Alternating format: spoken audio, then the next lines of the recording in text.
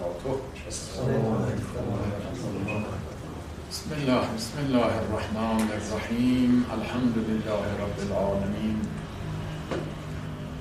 رب لا احصی ثناء علیک انت کما اثنیت علی نفسک. رب انک رجایی جل قدسک عن ثنایی.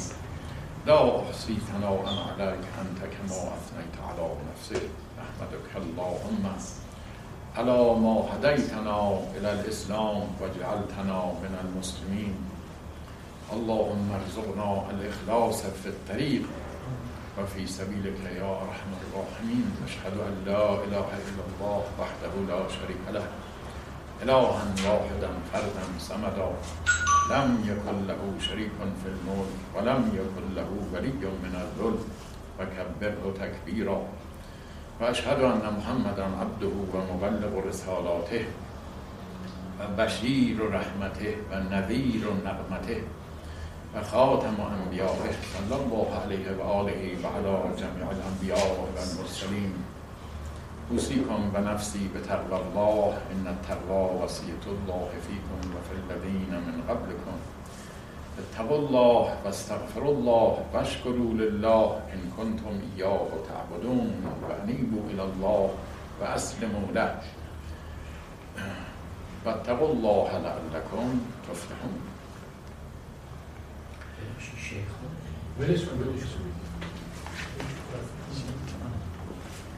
موضوعی که امروز میخواستم عرض کنم موضوعی است که آقای دکتر سروش در مقاله خاصش مطرح کرده و ما قرار شد که هر هفته بخشی از اون مقاله رو نقد بکنیم. هفته پیش راجع به این که وحی و شعر ریشه واحد دارن جواب ایشون رو تقدیم کرد. مسئله دومی که باید عرض کنم که بهش توجه بشه مسئله این است که ایشون مطرح کرده همون مکاشفه عرفا در حقیقت عین وحی، یعنی صوفیه و عرفا که ادعا کردن که ما اهل کشف و مشاهده و شهود هستیم، وحی در واقع همون چیزی نیست. بنابراین پیامبر مثل یک صوفی و عارفی که رفته به سوی خدای تعالی و مشاهداتی کرده، الهاماتی بهش شده، آمده این مطالب رو عرض میکنه. مشکل ایشون این است که یه مشکل اساسی داره که اسلام رو ایشان میخواهد از عقاید صوفیه قرن 7 هجری به دست بیاره، در صورتی که اسلام رو باید از قرن اول هجری شناخت. یعنی ببینیم که در صدر اسلام چه خبر بوده، یعنی به قرآن و سنت مراجعه کنیم تا اسلام رو بشناسیم، وحی رو بشناسیم، نه به صوفیان قرن 7 که در اون موقع افکار ناخالص اسلامی از اسکندریه، از جاهای دیگه، از یونان وارد اسلام شده بود و ذهن مسلمان ها رو مشوب کرده بود. با چنین افکاری نمیتونیم اسلام ناب و اسلام ناب رو بشناسیم. علاوه بر این صوفیان خودشون گفتن که ما اگر بخوایم به کشف و شهود نائل بشیم لازمه که از خلوت گزینی داشته باشیم، یعنی بریم کنار، با خلق نباشیم و در ریاضت باشیم و در خلوت باشیم تا یه چیزایی مشاهده کنیم. گفتن کسی که شب و روز تو جامعه است و به خلق و به مردم میپردازه، این نمیتوانه به کشف و شهود نائل بشه، نمیتونه تمرکز پیدا بکنه. با حال اینکه پیامبر اکرم اسلام همینطور که میدونید پس از بعثت چندین جنگ با کفار داشت، شب و روز مورد مراجعه مردم بود، خانواده‌اش رو اداره میکرد، به همسرانش میرسید، تعلیم به مردم میداد، عرض کنم که سخنرانی ها براشون میکرد. دائما یک کسی نبود که برای یک گوشه‌ای بشینه ریاضت بکشه تا کشف و شهودی براش حاصل بشه. و تو اون 23 سال یک سر وحی مثل باران همینطور بر قلب مطهرش نازل میشد. خود صوفیان گفتن اگه یک کسی اهل به فرض ریاضت هم باشه ولی یه مدتی بیاد تو جامعه و سرگرم مردم و این حرفا باشه، به خلق بپردازه، دیگه اون احوال یواش یواش ازش میره، در حالی که پیغمبر اینطوری نبود. علت قضیه این است که اینا توجه ندارن که یک عارف و یک صوفی که میرود طرف خدا، اون یه حرکت انسانیه، حرکت خلقیه. حرکت انسانی توش اشتباه ممکنه باشه، چون این رفته طرف خدا، خواسته اسرار الهی رو کشف بکنه. یه تجربه بشری است، ممکنه اشتباه بکنه، ممکنه خطا بکنه، ولی در مورد انبیا عنایت خدا به سوی اونها آمده و دست اونها رو گرفته و حقایق رو بر اونها آشکار کرده. لذا در اون جهت عصمت هست، یعنی عصمت وحی. در این جهت بشر اشتباه داره. علت قضیه هم اینه، یعنی وقتی که شما نگاه بکنید ببینید که افکار عرفا پر از اشتباه.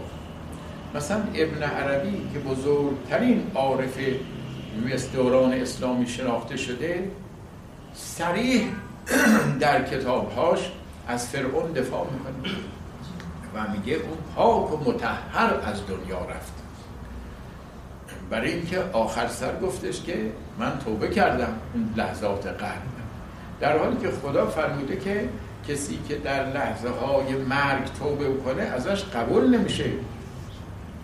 لیست التوبه للذین یعملون السیئات حتی اذا حضر احدهم الموت قال انی تبت الان الیک. توبه نیست برای کسانی که کارهای بد بکنن، بعد وقتی مرگ از کم سراغشون بیاد بگه من الان توبه کردم. عجیب این است که بسیاری از عرفا مثل احمد غزالی که برادر امام محمد غزالی مشهوره، دفاع از ابلیس میکنن، مثل این القضات همدانی دفاع از ابلیس میکنن، میگن این بزرگترین موحد بود، این رئیس العاشقین بود، ولی که حاضر نشد در برابر غیر خدا سجده بکنه. و این اشتباه در فهم قرآنه. چرا؟ به جهت اینکه امر خدا آمد که این کارو بکن و اگر او اطاعت میکرد اطاعت امر خدا رو کرده بود. و لذا عاشق اگه واقعا عاشق حقیقی بود باید مطیع معشوقش باشه. اون عاشق دلخواه خودش بود، میخواست اونطور که خودش دلش میخواست خدا رو عبادت کنه. اتفاقا خدا میخواد اونطور که خود او میخواد ما عبادت کنیم، چون فقط این بندگی خداست. به همین جهت وجوب نبوت لازم میاد، ولی اینکه نبی میاد اونطور که خدا میخواد بندگی رو به ما یاد میده. ولی کسی که خدا رو هم قبول داره ولی نبوت قبول نداره، دلخواه خودش رو عبادت میکنه، میگه اونطور که دلم میخواد من خدا رو میخوام بپرستم، چون انبیا رو قبول نداره. انبیا کسانی هستن که و ما ینطق عن الهوی ان هو الا وحی یوحی، حرفشون اینه، از خودشون حرف ندارن. لذا و من یطع الرسول فقط اطاع الله، هر کی اطاعت رسول بکنه اطاعت خدا کرد. اون وقت بعدم آقای سروش گفته که این عرفا معمولا وقتی که فانی میشن، یعنی از خود بی خود میشن، دیگه هر حرفی که بزنن حرف خداست، برای اینکه از خود بی خود شدن و فانی شدن. متوجه؟ و این اشتباه بزرگی است که اولا گاهی خود عرفا این حرفو نزدن.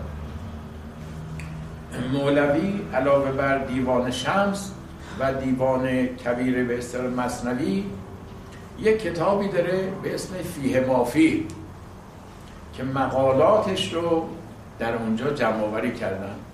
پسرش بهاءالدین بلند مقالاتش اونجا جمع آوری کرد. اونجا تشبیه خیلی خوبی میکنه، میگه که گرچه قرآن از لب پیغمبر است، هر که گوید حق نگفته کافر است. بعد این شرح میده این شعر رو، میگه شما بعضی رفتید توی این قرن هفتم، معلوم میشه این مجسمه سازی بوده، رفتید تو بعضی از میدان ها بینید یه آدمی واسطه اونجا، البته مجسمه، از دهنش داره آب میاد.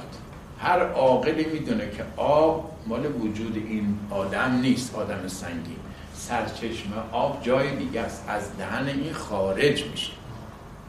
انبیا وصفشون اینطوریه. کلماتی که میگن منشأش خود اونها نیستن، از نفس نمیگن، وحی نفسی نیست، به اصطلاح وحی قدسی است. قل نزله روح القدس من ربک بالحق، بگو روح قدس به حق این رو بر تو نازل کرده. بنابراین کلمات الهی رو دارن تکرار میکنن و میگن و تشبیه قشنگی است.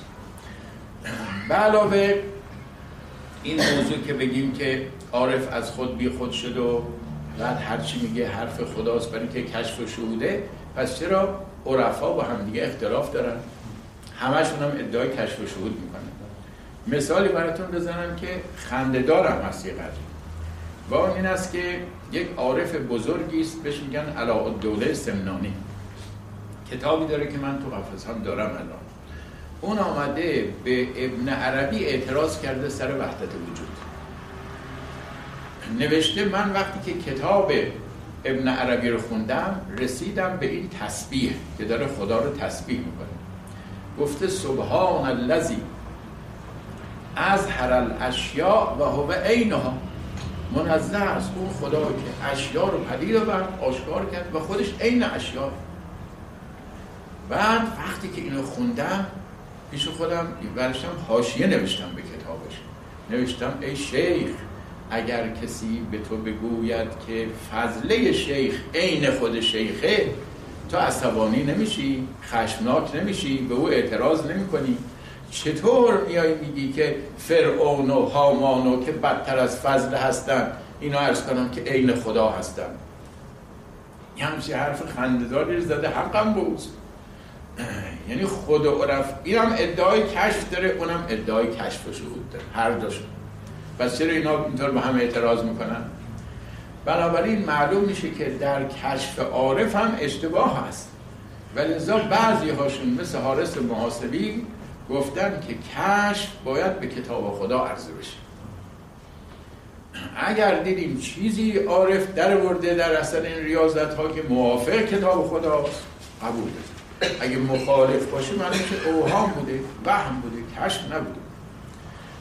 بنابراین ملاک در حقیقت اینه و بین وحی انبیا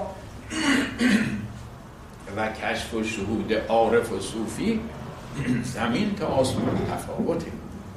اینا باعث میشه که مذاهب باطله پیدا میشه. هر صوفی، هر عارفی که اینا رو میخونه چون خودش رو قطب زمان میدونه و اهمیت قائله، میگه که حرفای من حرف خداست، همه باید مرید بشن، همه باید سرسپرده بشن، کسی حق اعتراض نداره، من کنه حرف خدا رو دارم میزنم برای که فانی شدن. بدتر از این رفتن این گفتن وقتی که کسی فانی بشه دیگه تکلیف ازش ساقطه. میگه طلب الدلیل بعد الوصول الی المدلول قبیح. شما یک راهنمایی میخواید که میدون توپخونه راهنماییتون بکنه، اونجا وقتی رسیدی و فهمیدی اینجا میدون توپخونه هست، راهنما کجاست؟ منو راهنمایی بکنی. بابا رسیدی دیگه. وقتی راهنما میخوای که اونجا رو بلد نیستی، نرسیدی. میگه وقتی که ما فانی شدیم مثل ظرف آبی است که توی استخر بریزنش خدا شدیم، به دریای بی نهایت ذات الهی وقتی که وصل شدیم فانی در او شدیم، ولو قطرم بودیم دریا شدیم.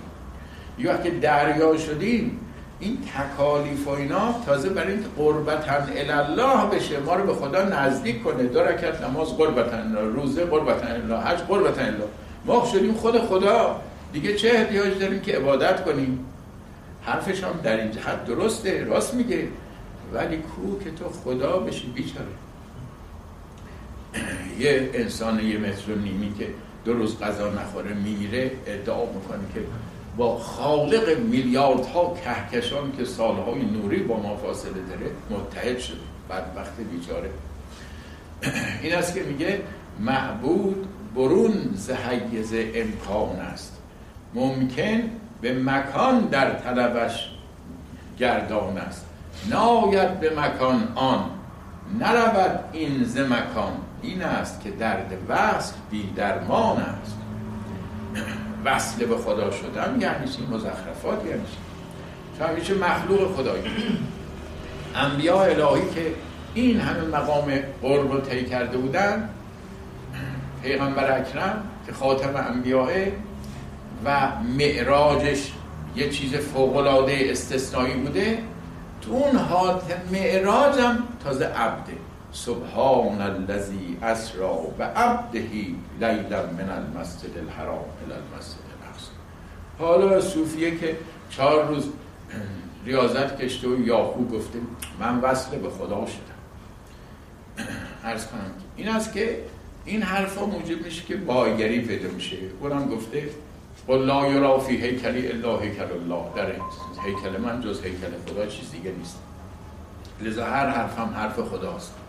چون قبلا هم صوفی بوده، قبلا هم در سلیمانی عراق بوده، مدت‌ها مرید همون صوفیای عراق بوده. زندگیشو کسی تو کتاب من مطالعه بکنه بهاءالله رو میفهمه. همون حرفای صوفیا رو شنیده، آمده اینطوری تعبیر بده. لذا چیزی که اهل سنت رو خراب کرده صوفیا و درویش‌هاشون هستن. 10 بدعت گذاشتن، تو اونام حتی هستن. و عرض کنم که اون صوفیای سلیمانی هم از همین صوفیا بودن که باها رفته این چیزا رو تقریبا از اونها یاد گرفته تا حدی. مقصود این است که قضیه اینطوریه. پس بنابراین راه تصوف و عرفان یه راهی است غیر از راه انبیا. اینا میخوان انبیا رو از طریق صوفیه بشناسن و انبیا رو از طریق کتب و آثار خودشون بشناسیم، از راه کتاب الله بشناسیم، از راه سنت به کتاب و سیره مراجعه کنیم، یعنی شرح زندگی پیامبر که قدما نوشتن، سیره ابن اسحاق، سیره ابن هشام، سیرت العربیه و قرآن بخوانید تا پیغمبرتون رو بشناسید و بفهمید وحی غیر از این حرف است. این است که ما باید اطلاعات وسیع پیدا بکنیم، این فرقه ها رو بشناسیم برای مبارزه با اونها. برای حرف مبارزه با هر دسته‌ای لازمه که عقایدشون رو شناخت، آگاه باشیم تا کجروی هاشون رو بدانیم. خداوند به فضل و رحمت خودش عنایت کنیم که ما در معرفی اسلام واقعی بیش از پیش بکوشیم و سعی باشیم.